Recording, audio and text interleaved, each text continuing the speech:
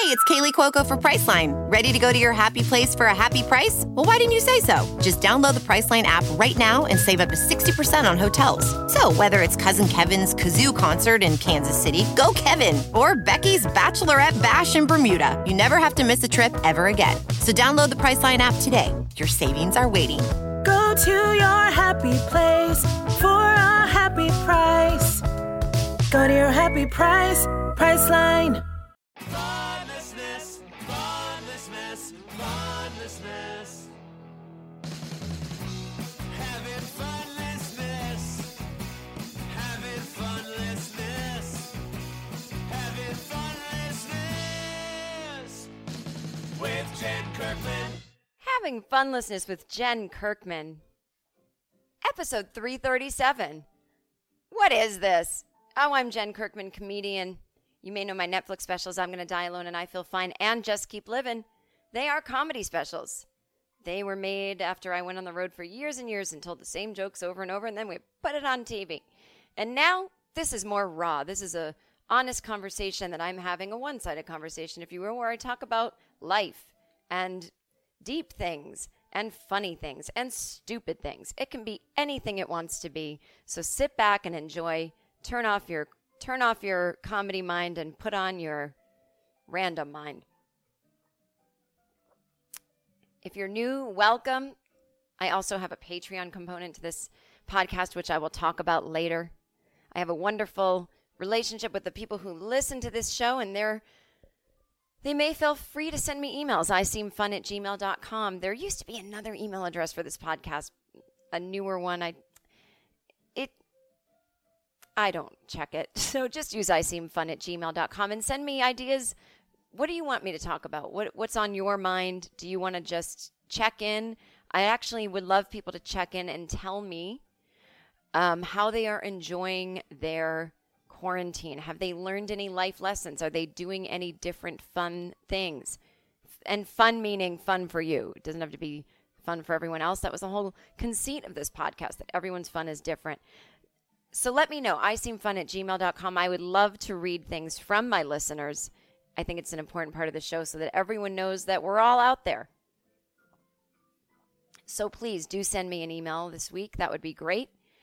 And what am I going to talk about today? I'm going to talk about the Beastie Boys documentary that I watched, how it brought me back as a Gen Xer to the pre-internet days. And then I'm going to talk about an epiphany that I've had about how I am approaching podcasting and my online presence in a totally different way than I approach the stage, and that's not working for me. I can't please everybody. I don't have to preface everything with, I know, blah, blah, blah. I don't have to prove that I'm woke. I just have to be myself. And then, so I'm going to talk about how that has influenced me after realizing that after I gave my opinion on this whole people can't go to their graduations thing, my opinion's controversial. I'll talk about that. And I'll talk about Watermelon Gate. That's right. I posted something about watermelons. And people freaked out. And again, with my new attitude, these things are not going to happen anymore. And they will affect me differently. I have done a spiritual deep dive on how I must change my ways. So that's all this week is about. And you might think, well, why isn't all this one topic of the internet? And why did she talk about anything else? Is she whining? No. I felt self-conscious about doing an episode that was just about the internet. But that's what this episode is.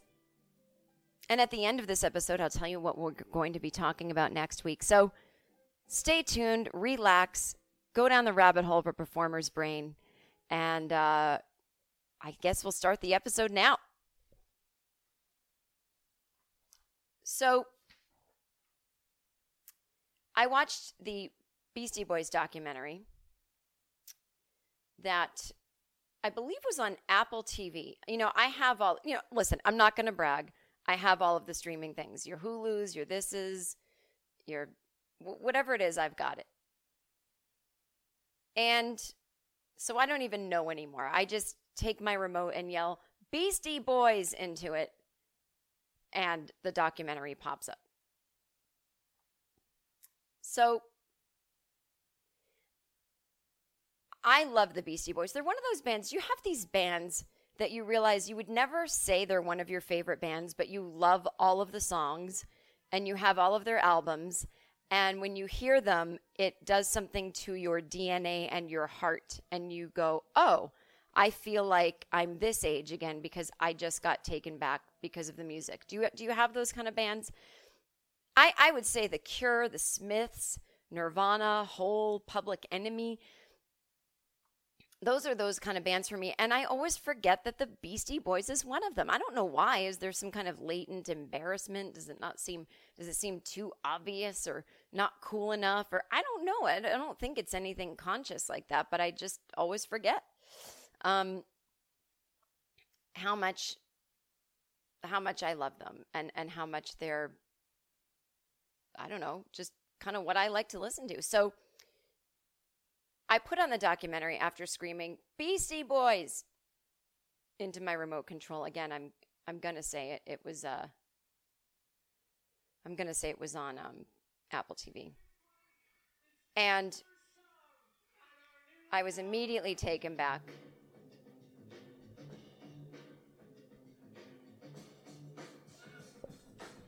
So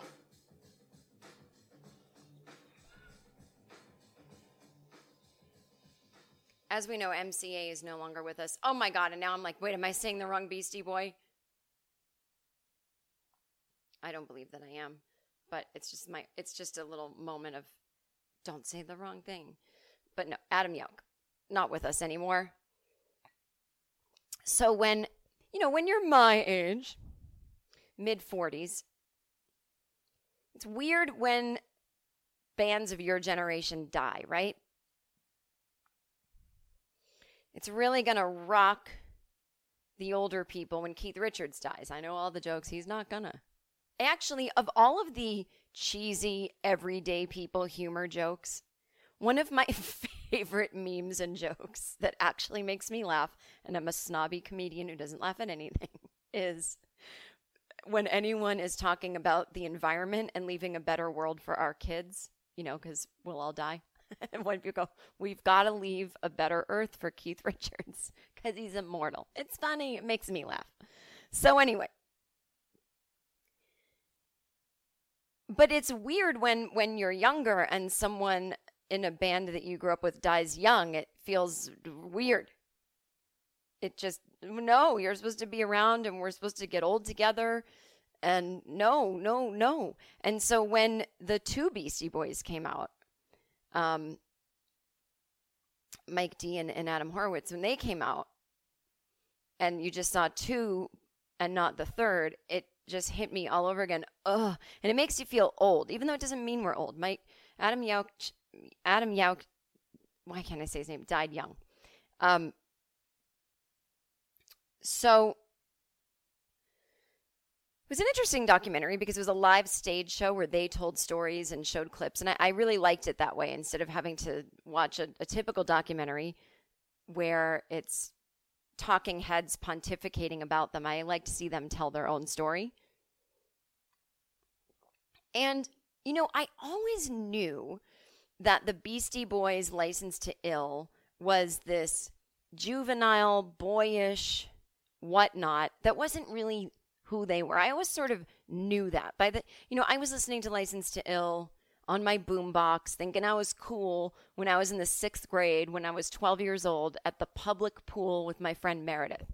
We would walk around holding our boombox, and we thought Brass Monkey was the greatest song. We had no idea what it was about. It didn't matter. It just had fun noises in it, right? And so we would walk around. Imagine little me with a little boombox, public pool time. Oh my God, so fun. You rich people don't know what you missed with public pools. And my friend Meredith and I loved it, and my friend Shauna, dear friend to this day, would go, Jesus Christ, I hate Brass Monkey. I don't know why she didn't like Brass Monkey. So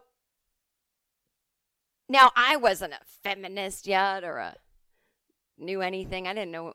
But there was, I swear to God, you guys, if you cut me open like a cantaloupe, I would have told you I understood that the lyrics to Girls was ironic.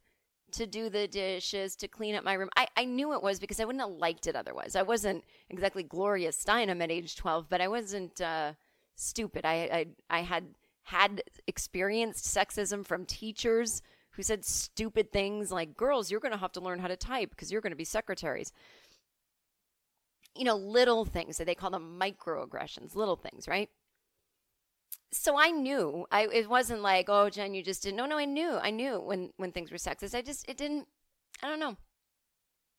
I also, it's like this Sam Kinison joke where in the 80s, you had to be there. But we had 3 channels, and the commercials that ran every 2 seconds, the big issue of the day where the Ethiopians are starving. And so Sam Kinison made a joke that was him screaming, why don't you go where the food is? You live in the desert. And it was so horribly funny. And when I was little, I knew it wasn't funny because he was really yelling at people who were in a fucking starvation and couldn't. I knew he wasn't really telling them to move. It's funny because it sounds so logical on paper. Yes, why don't they just go where the food is? We've got so many grocery stores here, 3 to a town. But that's just not how it is. And it's funny because the logic seems to make sense, but that's just not what the world is. And you laugh because it's a release. And something in me loved that joke as a kid, not because I thought, yeah, fuck those Ethiopians, but because I thought, oh, if only it were that simple. I just knew it wasn't offensive or from a mean place. I knew it wasn't. And so I always felt that way about the Beastie Boys. But once again, you can't control your audience. You don't know that everyone's not in on the joke. You know, and when they were, so the boys told their story of getting famous, and they loved rap music. And I always forgot how tightly they were woven with Run DMC. And I love Run DMC. And I always feel so bad for Run DMC that they had to, like, they really had, they had to get so mixed up with white people just to get ahead. It was like Run DMC finally caught on when Aerosmith did Walk This Way with them. And did they ruin the song? I mean, I think they did, and I love Aerosmith, and I love the Walk This Way Run DMC Aerosmith version. If that's the only version that ever existed, I'd say, not a bad song, but knowing that it's not, I'm like, it's not that great. So the Beastie Boys opened for Run DMC on the road and whatever. So, but the Beastie Boys were talking about how Rick Rubin, the producer, and Russell Simmons, you know, were just saying, you can do anything you want. What do you want to do on stage? And they're like, oh, I want to have a giant penis come out of the stage. And back then, I remember it being shocking. I'm a little kid, you know, I'm 12, and I hear that these Beastie Boys that I like went out on tour. And it somehow gets back to me, again, probably the newspaper. And what's interesting is when you grew up without the internet, let's say there was internet back then, and I saw on Twitter, oh, the Beastie Boys had a giant penis on stage. Weirdly, in a very rare case, I think there would have been a little bit of nuance about it because you would get to see all the different opinions, like people with the smiling, crying, laughing emoji, like that's so funny and ironic or gross or whatever. But back then, we only had the newspaper, the arts and entertainment section. And so when something was published about what was going on, oh, the Beastie Boys have a giant penis coming out of the stage, it would seem so serious. Like, oh, are they bad people? Are they gross? Are they, like, dirty all the time? Like, are they just sex maniacs? You know, I remember it being, like, weird. I don't like that. But it wasn't because I thought it was sexist. I just thought, like, what?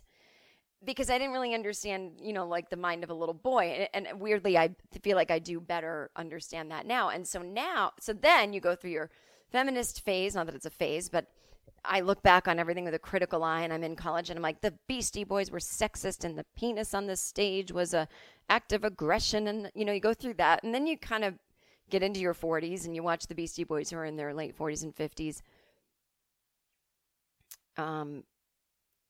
talk about it, and you go, they're like, yeah, we were just like 18 and we were like dumb kids. And if you said, how funny would it be to put a penis on stage? You're like, oh yeah, they're just kids, you know, in their phallic stage. And it's just not offensive. There are critical theories that could be written miles long about why it is. I get it, but you know what I mean. They meant no harm. Not that being offensive means you don't mean no harm. Blah, blah, blah. So it was really a joy to watch. And I remember when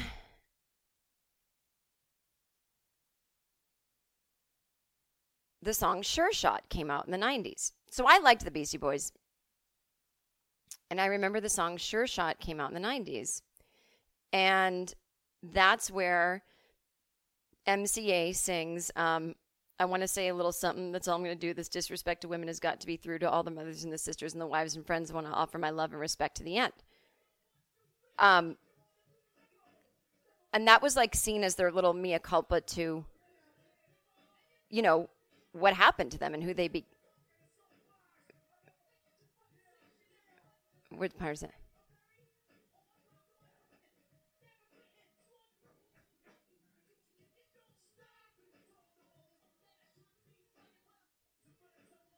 Okay, here it is.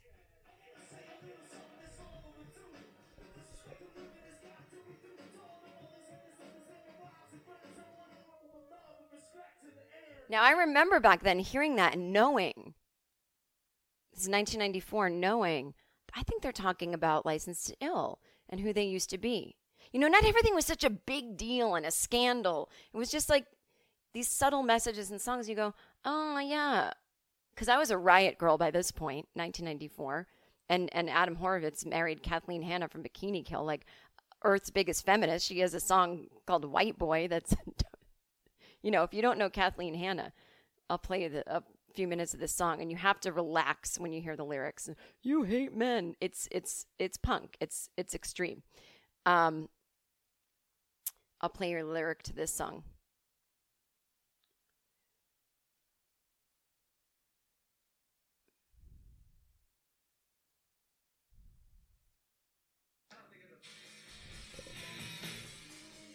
I mean, that's right.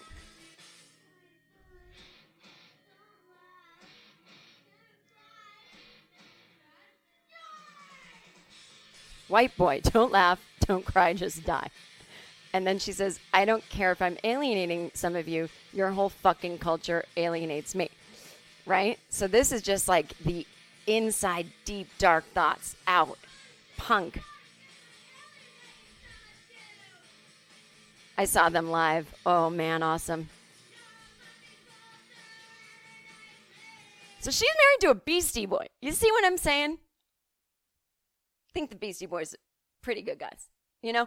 So it's like, so around that time, you know, the MCA, who was on his own journey, he was the spiritual one. He was the George Harrison, if you will. Is coming in guys who want to do a song about a meditation and gratitude and the disrespect to women. Now, these days, that mea culpa would not be enough. To all the mothers and sisters and wives and friends, we're more than things you own, but they did say friends, which I like. That was actually very ahead of their time in 1984 to say I respect women, not just because they're my mother or my sister, but my friend. And that was cool. So what I'm getting at, what I loved about the documentary is they talked about how when they first started out, before they became the Beastie Boys, they had another punk band. Now, I don't know why I need to say this. I guess just because I'm a jerk, but I knew that already. I knew that. I'm so cool. And their drummer was this woman named Kate. But they went away from the punk thing and started getting into rap. And so then they just sort of phased Kate out and they became these three boys. And they always felt kind of bad about it because they were making fun of the jocks. You know, they were not saying, let's party and let's fuck all the girls. I'm sure they did party and fuck a lot of girls on their tour, but their songs were jokes. And I think that's why I always liked them, because I was always a punk kid too. And it's like, it's hard to explain, but you know it in your bones when you feel it and you see it and you hear it. And you know when it's irony and you know when it's not. And when people go, well, that's no excuse, irony, it's actually not an excuse. You either get it or you don't. And I was able to enjoy it because I thought, but they did that thing that always happens, is when you satirize, you become the thing and then you attract those people. So that was their followers. We're the like jockey, we're going to party kind of dudes. And then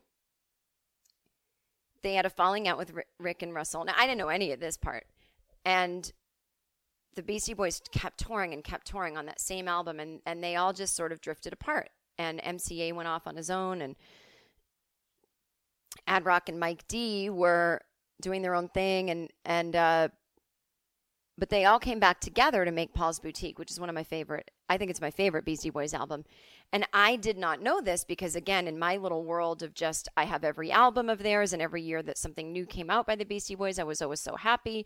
I wasn't thinking about, oh, is this popular and how's this being received on the charts? But I guess Paul's Boutique was a major bomb when it came out in 1989, and it's their best work. And what I loved about it watching the documentary, this is going on way longer than I thought. What I loved about it watching the documentary was, again, I'm sorry to be this pre-internet person, but it really appealed to my Gen X side, because I do these things on Instagram where I play music, and I love oldies. I hate even saying oldies because it's like, well, it's not oldies to my parents. It's just their generation of music. But, you know, my sisters were older than me, so they left their Zeppelin records behind, and their, you know, The Who and Pink Floyd. And then my parents had Elvis and Johnny Cash and 50s and 60s songs going in the kitchen on their radio. And I had no sense of what was past, present, or future. It just sounded like music to me. So I have this very eclectic taste in music that I wouldn't trade for the world. And I never really got into, like,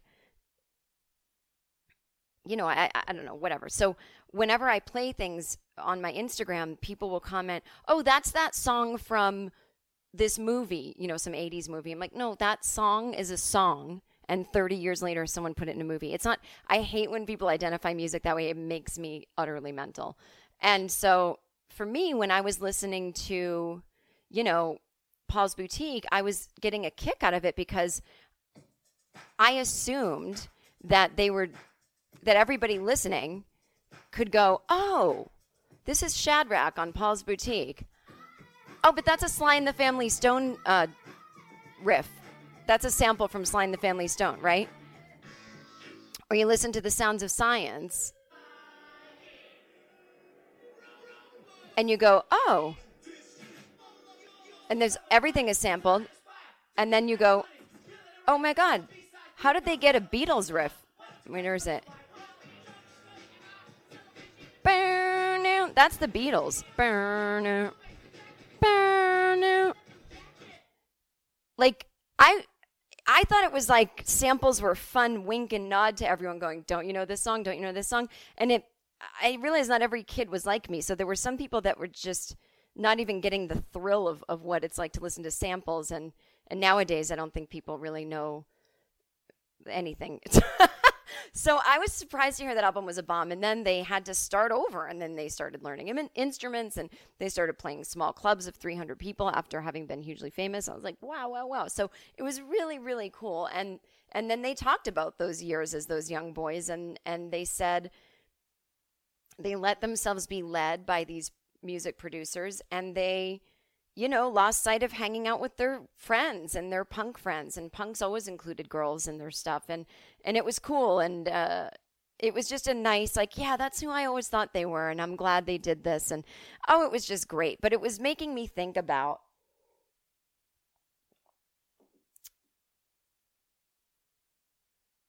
then it was just like annoying. I'm not even going to get into it. Forget it. I didn't like the credits with like the people in the audience talking, like, David Cross has to get in there and be funny. Like, get out of here, David Cross. It's just me being jealous. But so I started thinking about what made me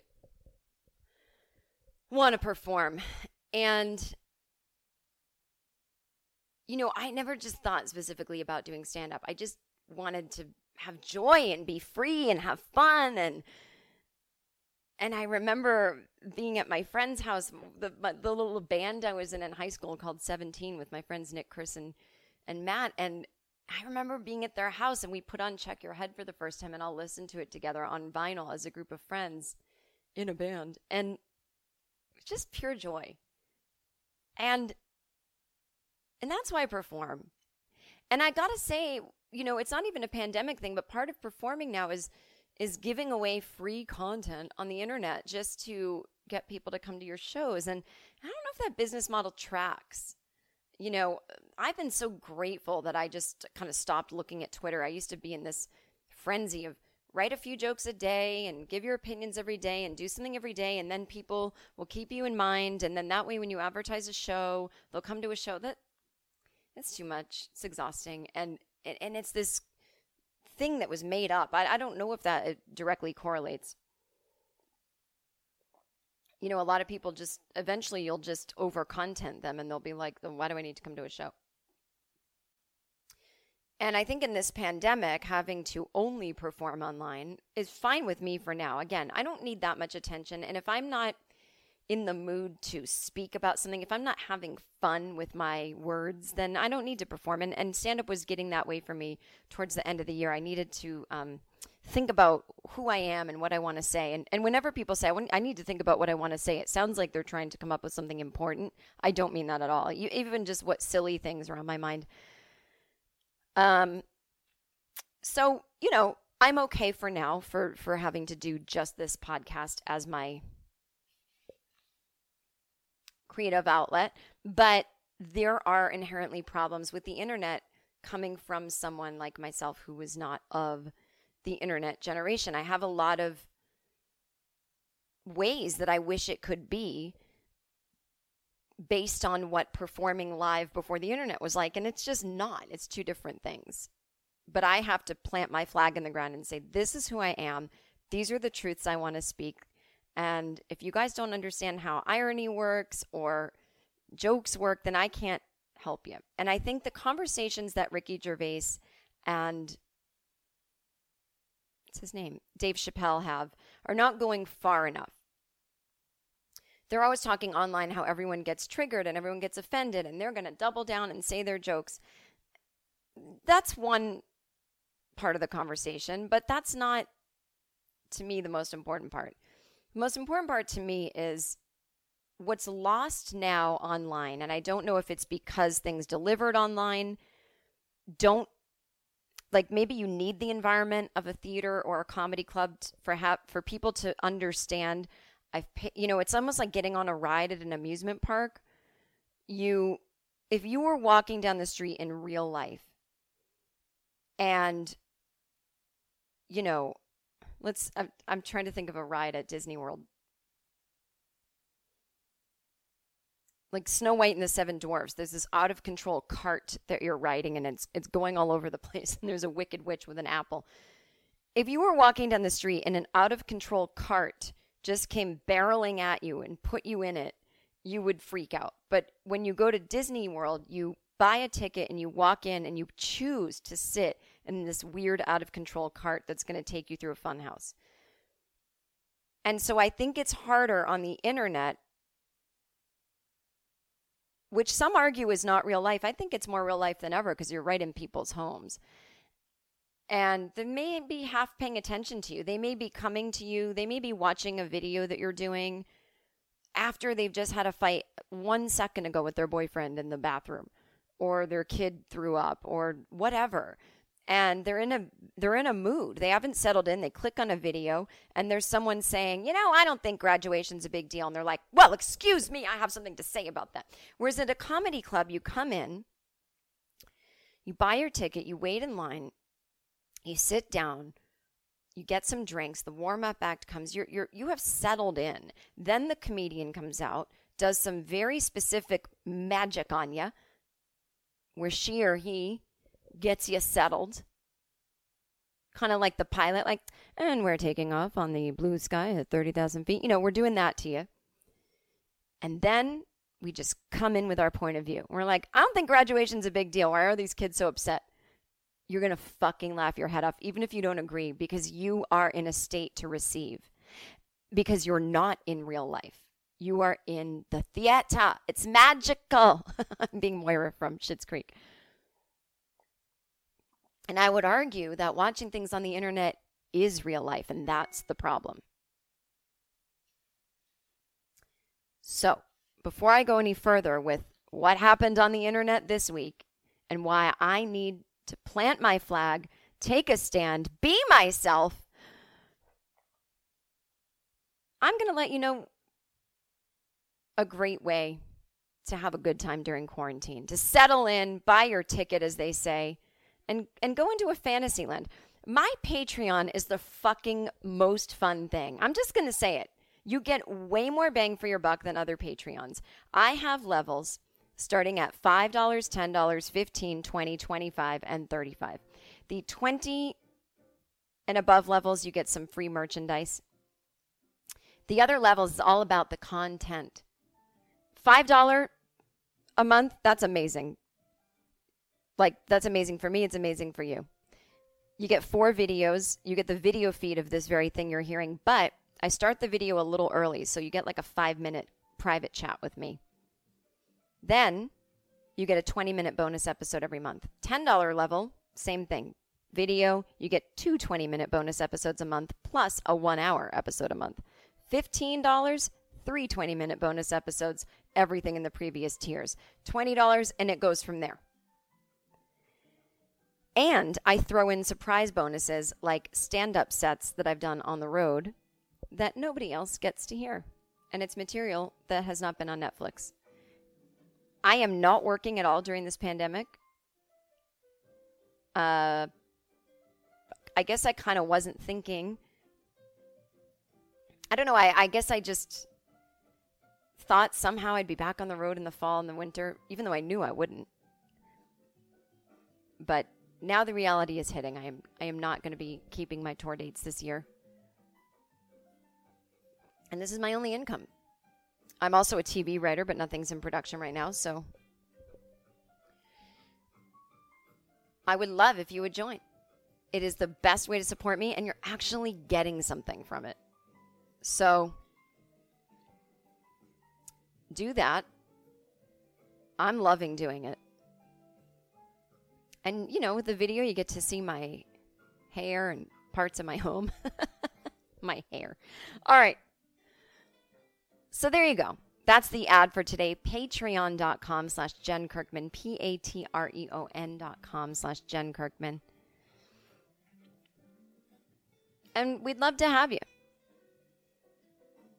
There's even a $3 level where you get no bonuses except you can leave comments in a universe that is friendly. Does that make sense? Okay. So here's what I was thinking of, and I want to articulate it correctly. So I want to tell you my opinion on something, but I want to do it in the funny way, where it's actually I'm delivering a funny monologue to you. So I'm going to give all the prefacing up front, and then I'm never prefacing again. So here's how it goes.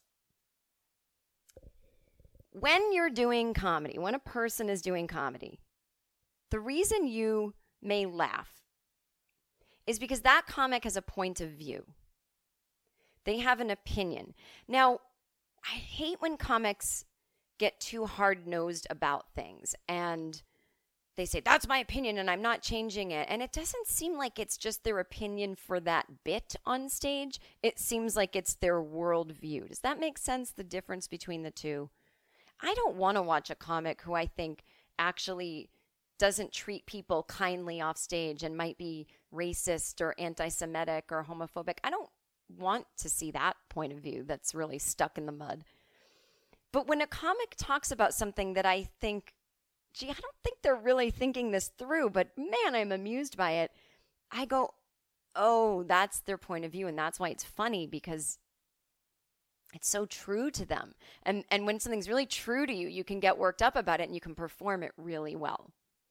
And if you're an audience member, you can take what you want from that bit and leave the rest. Does that make sense?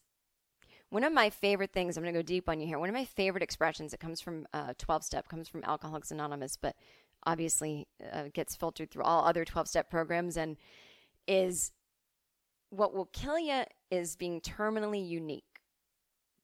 So what that means is a lot of people who have a drinking problem, if they choose to use Alcoholics Anonymous, will go and they'll think, well, I'm not like that guy over there. I drink way more. I'm a tougher case. Or I'm not as bad as that person, so I could probably leave and keep going. You think you're the only one that is suffering what you suffer. And there's two versions of that. There's the first version where you really just don't know any better because you're young and you haven't lived life and you're depressed or you're masturbating alone in a sock and you have no idea all of this is normal. Then you get out in the world and you go, oh my God, that was just me. But then there's some people that cling to, no, it's just me. I can't be helped, because then they don't have to try to get better. And it's a weird comfort. It's a fucked up comfort. Not getting better feels safe to them.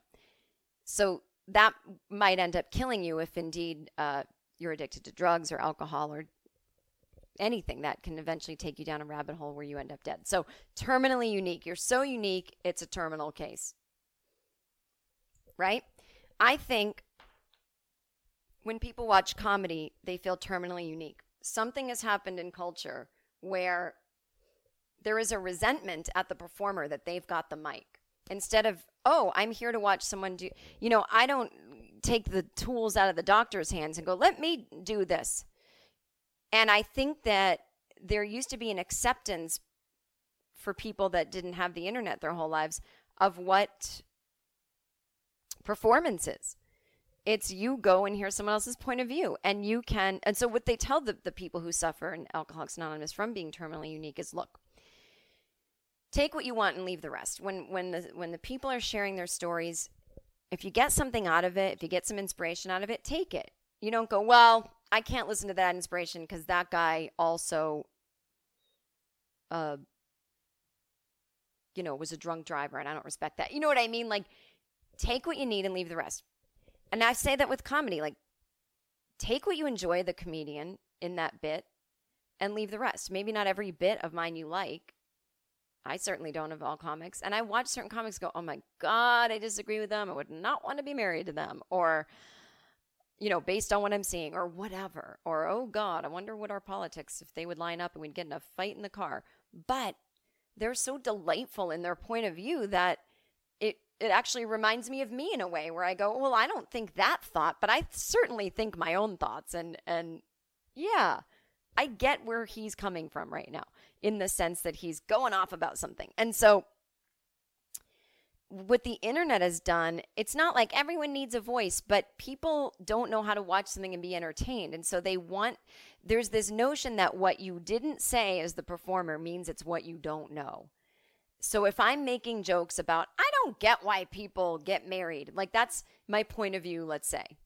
And then people will actually write me private messages explaining why people get married. Now, do you think that that's any fun for the comedian who got into the business to get up on stage, get laughs, and go home? And then when you tell people that, like, hey, it's not fun anymore because everyone's weighing in and explaining things to me I already knew, people go, oh, you don't want everyone to have a voice? No, not in a performance, I don't.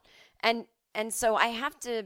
there's a neurosis for me that sets in, well, I have to check my direct messages because it could be people asking how they can sign up for the Patreon and I have to run my business. And so I'm going to have to work on that on the back end, how to solve that problem.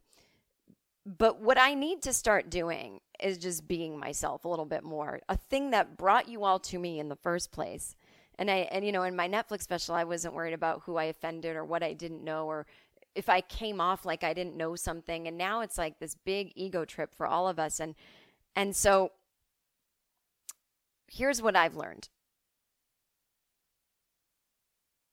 That this is how best I can explain it to you. And for people with the video version, I'm sorry, I have to reheat my coffee. This is how I can explain it to you. This is, to me, what makes great comedy.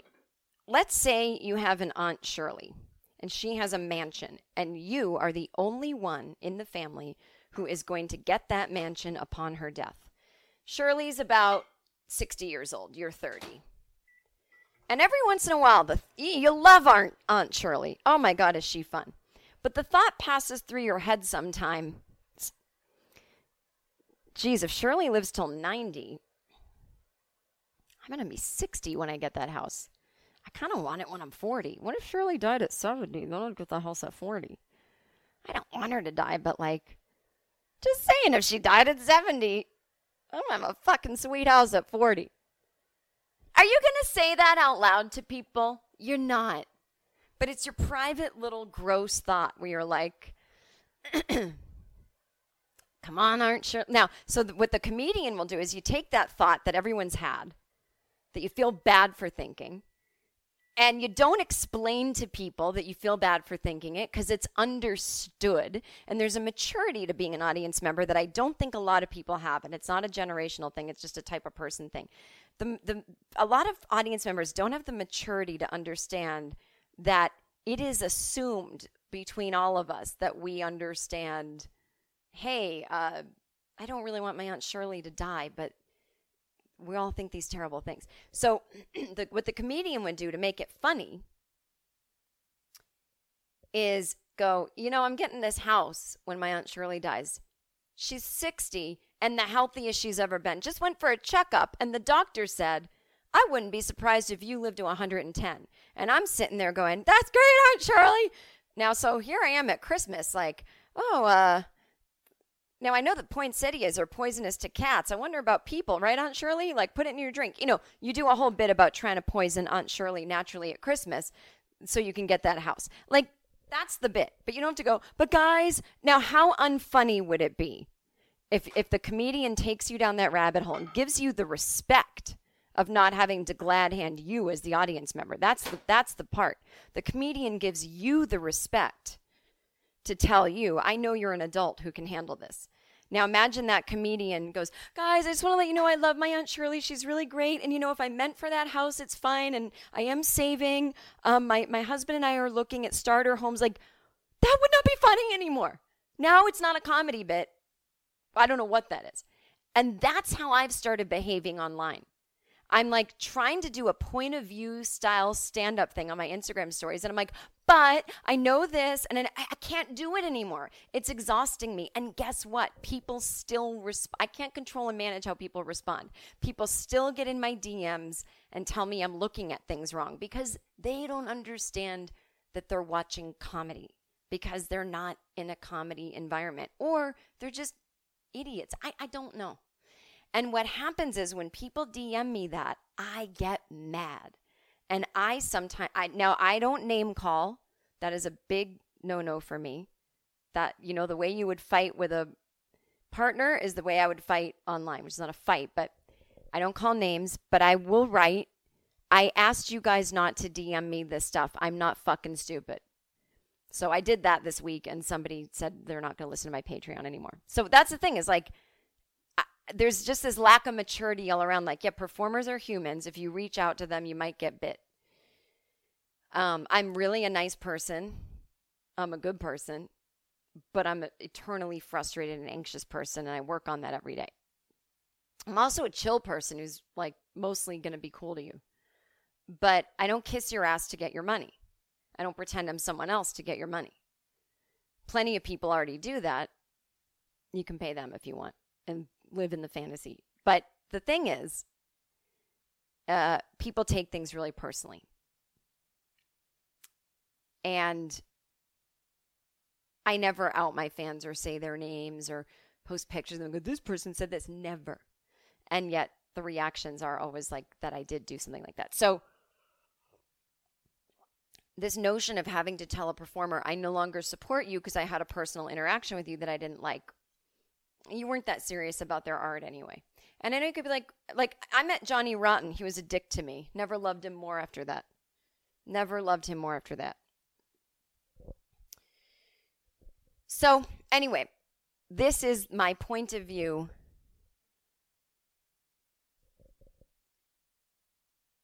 basically what happened, and then I'll do the bit. I was talking about this whole graduation thing, and I'll do the bit in a minute. It's not a bit, but I'll... And somebody said, you might not be sympathetic to these people who can't graduate because you're a white lady in your 40s. And I just couldn't take it anymore. And they explained to me that different races, it's important for them for the family genealogy. They never went to college. I got it. I understand that. That wasn't the bit I was doing, though. I wasn't doing a bit about why don't people... I'll tell you the bit in a minute. I am a 40-something white lady. I have blind spots. Way less blind spots than most. What I don't say doesn't mean it's what I don't know. It means it doesn't serve the bit I'm doing. So when I talk about my experience as a white person, which is not inherently flawed because I am white, but when I talk about my experience as someone who didn't give a fuck about graduation, it's going to be funny to other people who relate or who go, oh, that's an interesting take on this. Yeah, you're right. Why are we getting all worked up about graduations? It's not because I don't care about the Mexican guy who was the first one in his family to graduate and his family's proud. That's me not mentioning that that's a demographic is not me shitting on it. And I can't handhold anymore throughout. So here's the bit. So anyway, so I'm going to, all of that gunk I just said is so boring and gunky that I can't keep getting mired in it, you know? So it's no fun. I made this video about graduation, and instead of just going into it with a point of view, I did all these disclaimers. And here's my opinion. I don't get why the fucking graduation. Now, when I say I don't really not get it. It's just, oh my God. It's almost impossible for me to perform comedy without being in front of a live audience. Because I can hear how it sounds like someone is just talking and they don't get it and you need to explain it. But I'm getting a little tired of the graduation victim thing. I can't graduate. Here's my deal. It's a ceremony. It's a piece of paper. Why are young people getting all excited about institutionalized fun, about institutions that keep them down and test them to death? And, I get the graduation is freedom, but you're free because school stopped. You don't need the fucking ceremony. I thought of my graduations growing up. I went to public school. My friends and I were like punky. We didn't want to wear the stupid robes. We loved graduation day because it was drama and we could all be together and we could cry. And I get that you're in a pandemic and you don't get that part of ritual with your friends. That is sad. I get it. But on the other hand, you're not missing much. It's basically the same thing you're doing now from your bedrooms. I'm telling you, it's someone giving some weird speech that doesn't apply to you, that is complete bullshit. It's like, work hard and you'll make it. You won't. And then and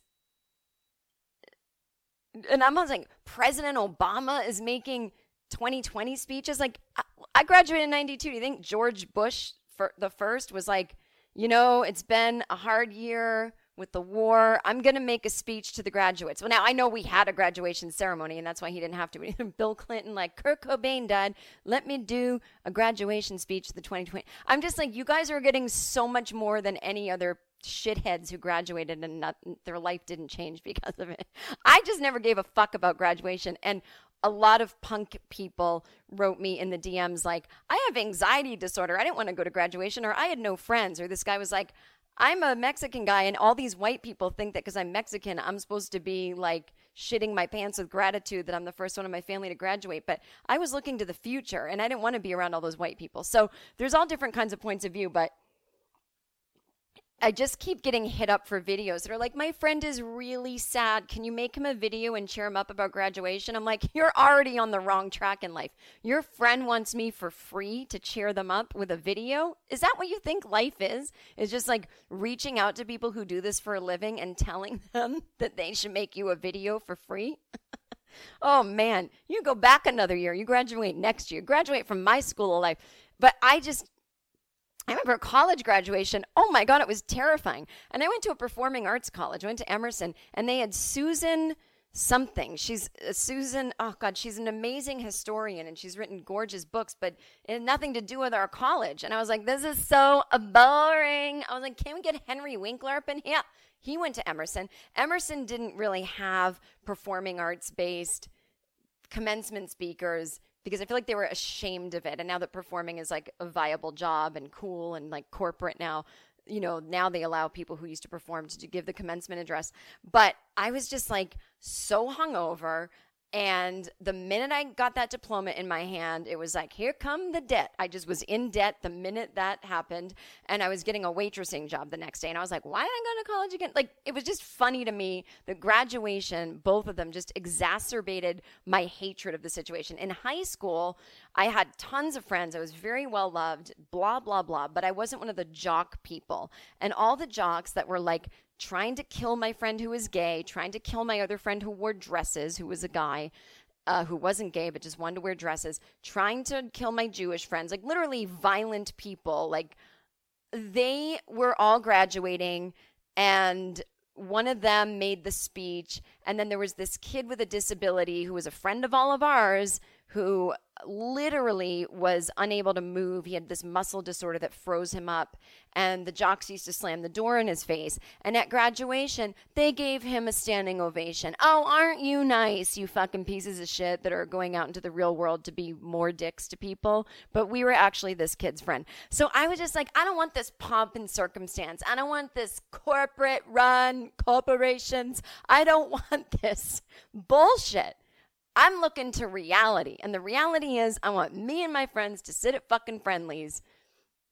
And that's what the kids should be upset about is like, I can't be with my friends and bond with them, these brothers and sisters of mine, these makeshift families of mine, before we all go off to college, if indeed that's even allowed to happen. That graduation, I feel like the parents are making this happen. Oh my God, the kids can't graduate. The kids are like, I don't fucking care about graduation. I'm going to be sitting there with a joint in my pocket, hungover, or stoned, or both. The ceremony, who cares? And Obama's like, I must come out of my retirement as president. I haven't spoken about anything else, but I must speak to the kids graduating. Oh, be quiet, everybody. Enough drama. So that's my opinion as a Gen Xer. I'm like, because I said to my mom, I go, would I be one of these people that's like bumming out that I can't go to a graduation ceremony? She goes, I think so. I don't know, actually. I don't know. And I go, I don't remember how I felt at 18. I don't remember. Oh, well. And that was my whole point. You're not going to remember anyway. Your body changes every 5 years. You get all new cells. Please, you're fine. Everybody's fine. You're about to go next level spiritually because you're being denied some human interaction and you're learning to live in a pandemic. You're going to fucking soar. These doofuses I went to graduation with. Oh, I clapped for the disabled kid that I used to beat the shit out of. Now I'm a good person. Here's my diploma. They're not learning anything about life. You're sitting there. You're in a pandemic. You're learning that your behavior affects everyone else. You know now not to go eat a bat in a wet mart. You know that now. You can't learn that in school. What do you need to graduate from life? So you know now. You know now about the world in a way that a lot of 18-year-olds didn't. I'm sorry you had to go through it. But this has happened in every generation. 18-year-olds shipped off to Vietnam. Listen. Imagine if I was a commencement speaker online. Other 18-year-olds were shipped off to Vietnam. I'm like smoking. People are like, what? Who is this weirdo? Who is this non-Vietnam vet woman smoking? Why is she smoking? Oh, you can't even smoke online anymore? Oh, I get it. So, but I was thinking, this has really changed me, this pandy, because I used to be so busy and I started to break, and I started to say it last year. I would like kind of react anytime someone would say, you're so busy, that's so good. It goes out of virtue to be busy. It's stupid. Life is you're supposed to, one of my favorite spiritual quotes is wear life like a loose garment. Life is supposed to be life is tough, right? We got the pandemics, we got neo-Nazis, we got all kinds of bad shit out there. We are supposed to be these spiritual beings having a life experience. I'm a spiritual being having a human experience. Wear life like a loose garment.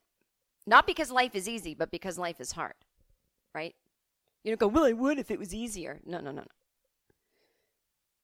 So I'm trying to wear life like a loose garment. When I get back into the world, there'll be a difference between being busy and busy. You know what I'm saying? The difference between being like, oh, all my employment is kind of happening at once. I've got to strategize, organize, prioritize. But I don't have to be a stress case that then pays all this money to de-stress. Does that make sense? And I'm going to read an article that my acupuncturist wrote, and you're going to fucking love it. So I'm thinking about how I became one of those people who buys fruit cut up for $7. No wonder I don't own a home. Now, it wasn't a lot, but it was sometimes. Oh, I know. I'll bring this to work. Oh, I know. And it's like, there's a melon sitting right next to it that you could buy for less than half the price, cut it up yourself, put it in your Ziploc, put it in the fridge, take it to work. I can't do that. I don't have time. Well, you're not making the time. And maybe sometimes you really don't have that much time, but then you got to look at your life and go, I don't have time to cut up fruit? Am I the president? I'm not? Then I have time to cut up fruit. Especially, I don't have kids. I mean, come on, people, I've got time. When you work in TV, honestly, you do sometimes work 16-hour days. So truly, it doesn't feel like there's time. But if you prioritize and you say, okay, on my day off, even though I have to work and write on my day off, I'm going to get up 15 minutes earlier and cut the damn fruit because it's going to do something to my soul that's going to reinvigorate me instead of having convenience after convenience. So I didn't think it would be funny to write, I used to cut up fruit. I used to buy cut up fruit when there was a watermelon sitting right there. So I wrote what I call a point of view joke. And I found a cute picture of myself when I was little eating a watermelon. Now, that's actually the natural order of things. Is I scrolling through my phone for a Flashback Friday photo, and I went, oh my God, I'm so cute. I'm eating a watermelon, and I look so happy. I'm 5 years old. It's 1978, or 4 years old. So I post on Instagram.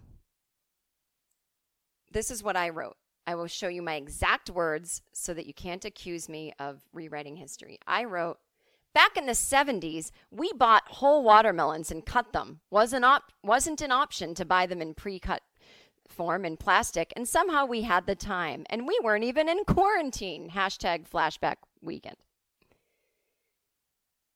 Now, I didn't say you people or you generation. I said we.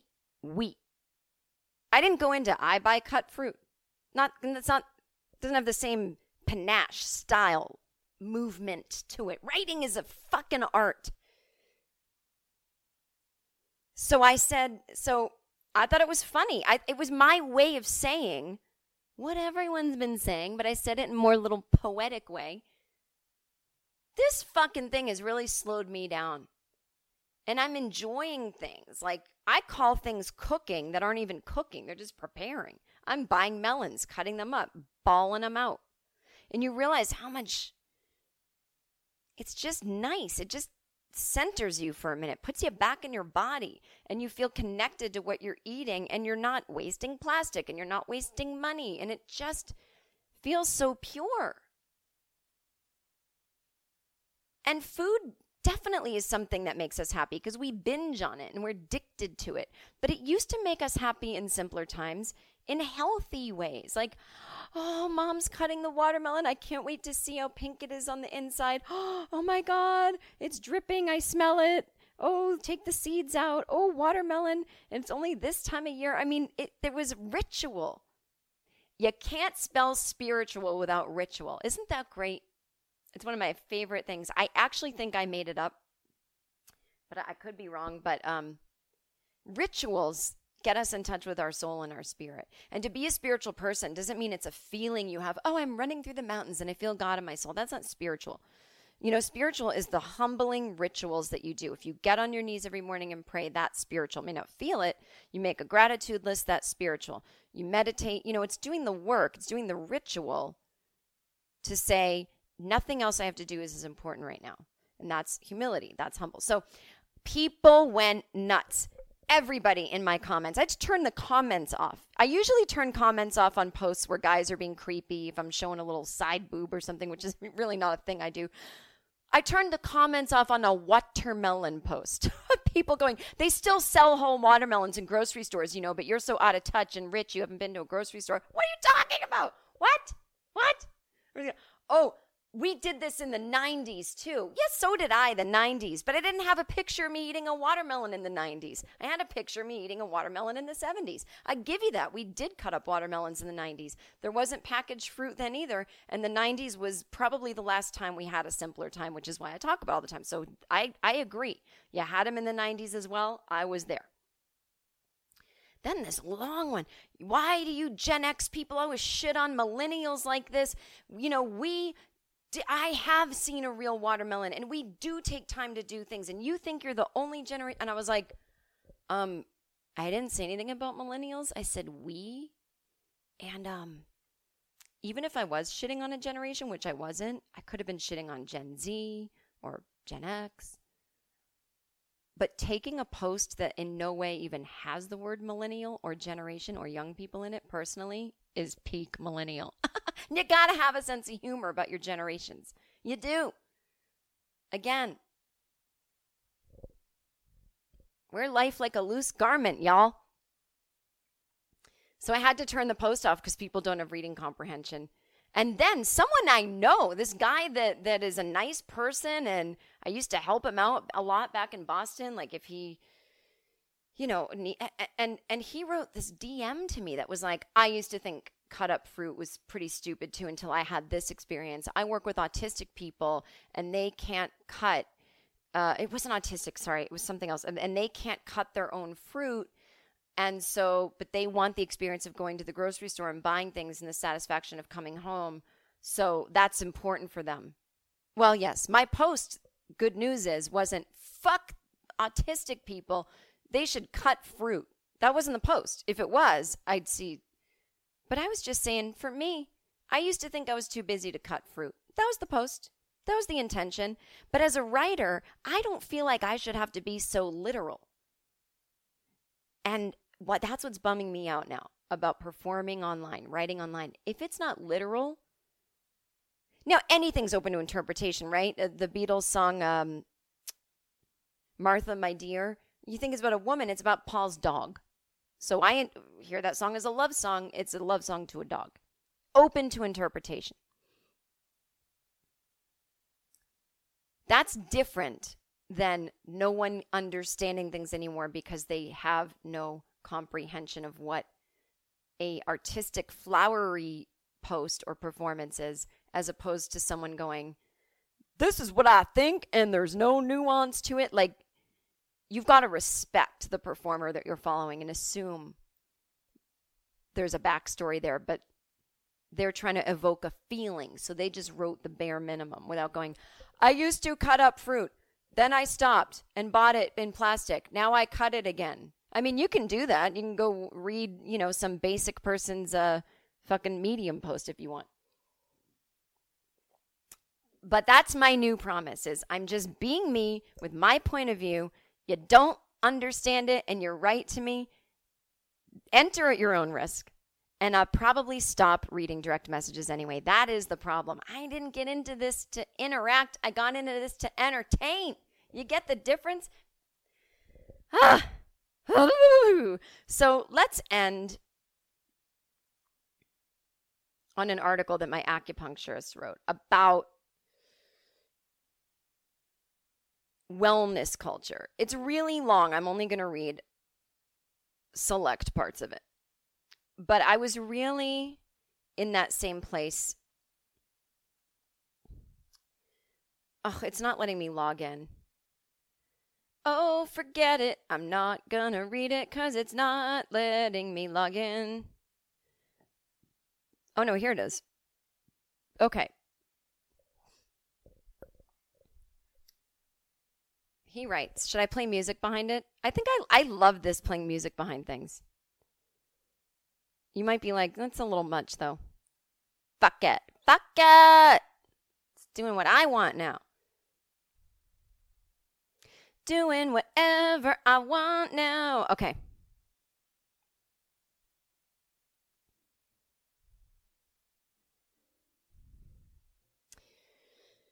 My friend Russell writes, I used to work, but I don't anymore. I used to be an acupuncturist, but my job requires me to touch people all day, and a sudden global airborne phlegm communicable virus with no top-down science-based strategy for management makes it a weird time to do that.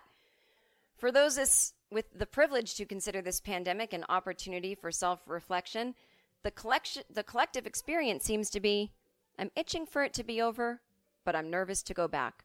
So much of this quarantine has been about recognizing how entrenched we are in the culture and economics of productivity, the unrelenting hustle of efficiency and profit in modern life. We have been forced to painfully confront exactly how much of our self-esteem and joy are generated by how busy we are, how much we get done, how hard we work, how many people we see, how many people see us, and how much money we make. Now, I'm all for making a lot of money. That's never going to change. But I've never wanted to be this hustle bustle person. This is me talking now. You know? I want to do one thing, have a lot of people pay for it, and then kick back for a month or a year. Walk around Europe, eat cheese. That whole thing of what's my legacy? Huh? That's why I've always really admired Seinfeld in a way. He did a show, and he's like, now I don't do the show. Now I do nothing. I do some stand-up, some comedians in cars, but wasn't this the point? To make money so I could do nothing? Life isn't about work. Work is about work. Making money is about work. But life, it's fucking life. Let's enjoy ourselves. And I made it a point a long time ago that I don't have to be Seinfeld rich to take time off and enjoy my life. And I don't have to wait until the perfect circumstance to be happy. Because that's not how. It's actually, you got it backwards. So anyway. But it was always, this back to Russell's article, the sudden deceleration and capitalism vacuum really pulled the covers off our internalized expectation that every nanosecond of our lives must be endlessly productive, profitable, and self-improving, and without it, we are a fucking wreck. The basic requirement of optimization culture is that we must always work to be better, and just to keep up, we must tighten ourselves through the machinery of keeping up without relief. Optimization backs us into a corner where we either submit to its inhumane expectations of productivity and wreck ourselves doing it, or fall out entirely, fail by the system's definition, and be shamed for it.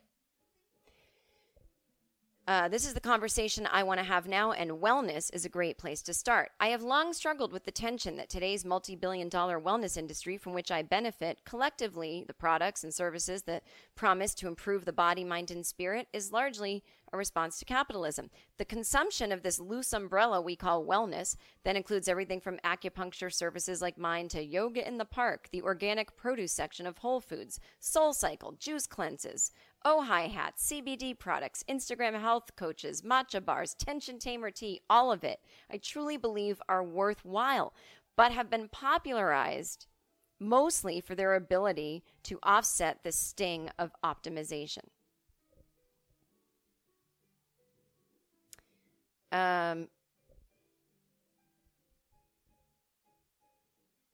Okay. We need adaptogens and antioxidants because we are so fucking tired and the air is disgusting. We need body work and cobra poses because our backs are wronged by sitting at desks for 10 hours after commuting for an hour and then twizzling our bodies into a fetal position for a night of anxiety sleep. We need herbs because we are dubious of the virtue of the pharmaceutical industry. We need crystals because they remind us of a buoyant time before technology. We need our oat milk because God only knows what's wrong with dairy that no adult can really process it. We need meditation because we carry a microcomputer in our pockets all day. And then we bring it into our beds so we can do more work in our one place of rest. And then we wonder why we can't ever relax. Wellness is all the ways we push the rock back up the hill, knowing full well gravity is infinitely stronger and will topple it right back. It's the Band-Aid. We have long needed to reconcile the truth that the wellness industry is a tool of capitalism to excuse and bypass the flaws, to create a workforce that is just well enough to go back to overextending and overexerting itself for employees that are likely the reason they are ill to begin with. The pandemic pulled the curtain on this back because we all realized that if you suddenly remove the capitalism, much of wellness went with it. Without the pressure to optimize the lunch break, the need to squeeze in scrolling time, or the income, our needs changed. Without the commute, without the desk, and with the possibility of getting a flu that indiscriminately kills otherwise healthy young people, wellness sure feels different. Which is not to say it's all Charlotte and snake oil or bourgeoisie self-gratification. I've been an acupuncturist for 15 years. I've seen it transform people's lives, open them up, and restore their will to live. However, that part of the conversation that feels pressing in light of people fighting nurses in the streets so they can risk their lives to go back to minimum wage jobs is acknowledging that if we are all band-aiding the suffering associated with optimization culture, aren't we just coddling and codifying that culture? Are we healers any better than the machinery of late-stage capitalism if we are just loosely mending the effects of the machinery so people can stay in the machinery? There is no shortage of critique of the current state of wellness, from its becoming too expensive and tied to privilege, it's too diagnosis-centric, it's a full-time job, it's too populated by Caucasians overusing the word namaste. But the one I always see at the root is the simple fact that Tired and Wired offers no way out. We fill the gap to make Tired and Wired just palatable enough. This entire wellness business is built as a temporary stopgap in the no-win situation of a culture that has convinced us that who we are is synonymous with how much we achieve, and we are not going to get out of that alive. I do not wish to return to the fixing the pace of standard survival to the speed of light. I do not wish to patch people back together so they feel better about being exploited. I don't wish to treat my patients' headaches, insomnia, gut health, and pain, knowing they are worsened, if not only entirely caused by stress, only to release them back into a world that wants them hooked on stress.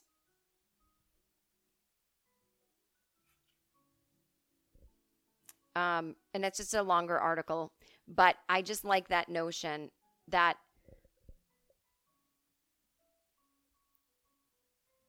we are so, I was thinking when I do interviews with newspapers and magazines, their last question is always, so what's next?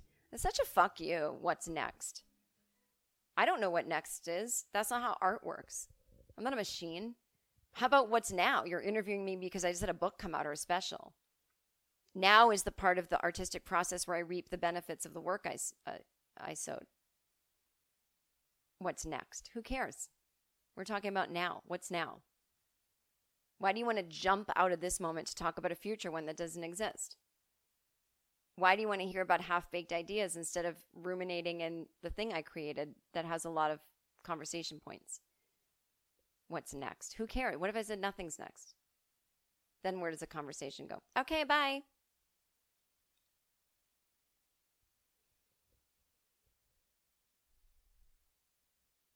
When you have those feelings of it's the little things in life that make you happy, they're supposed to be the big things.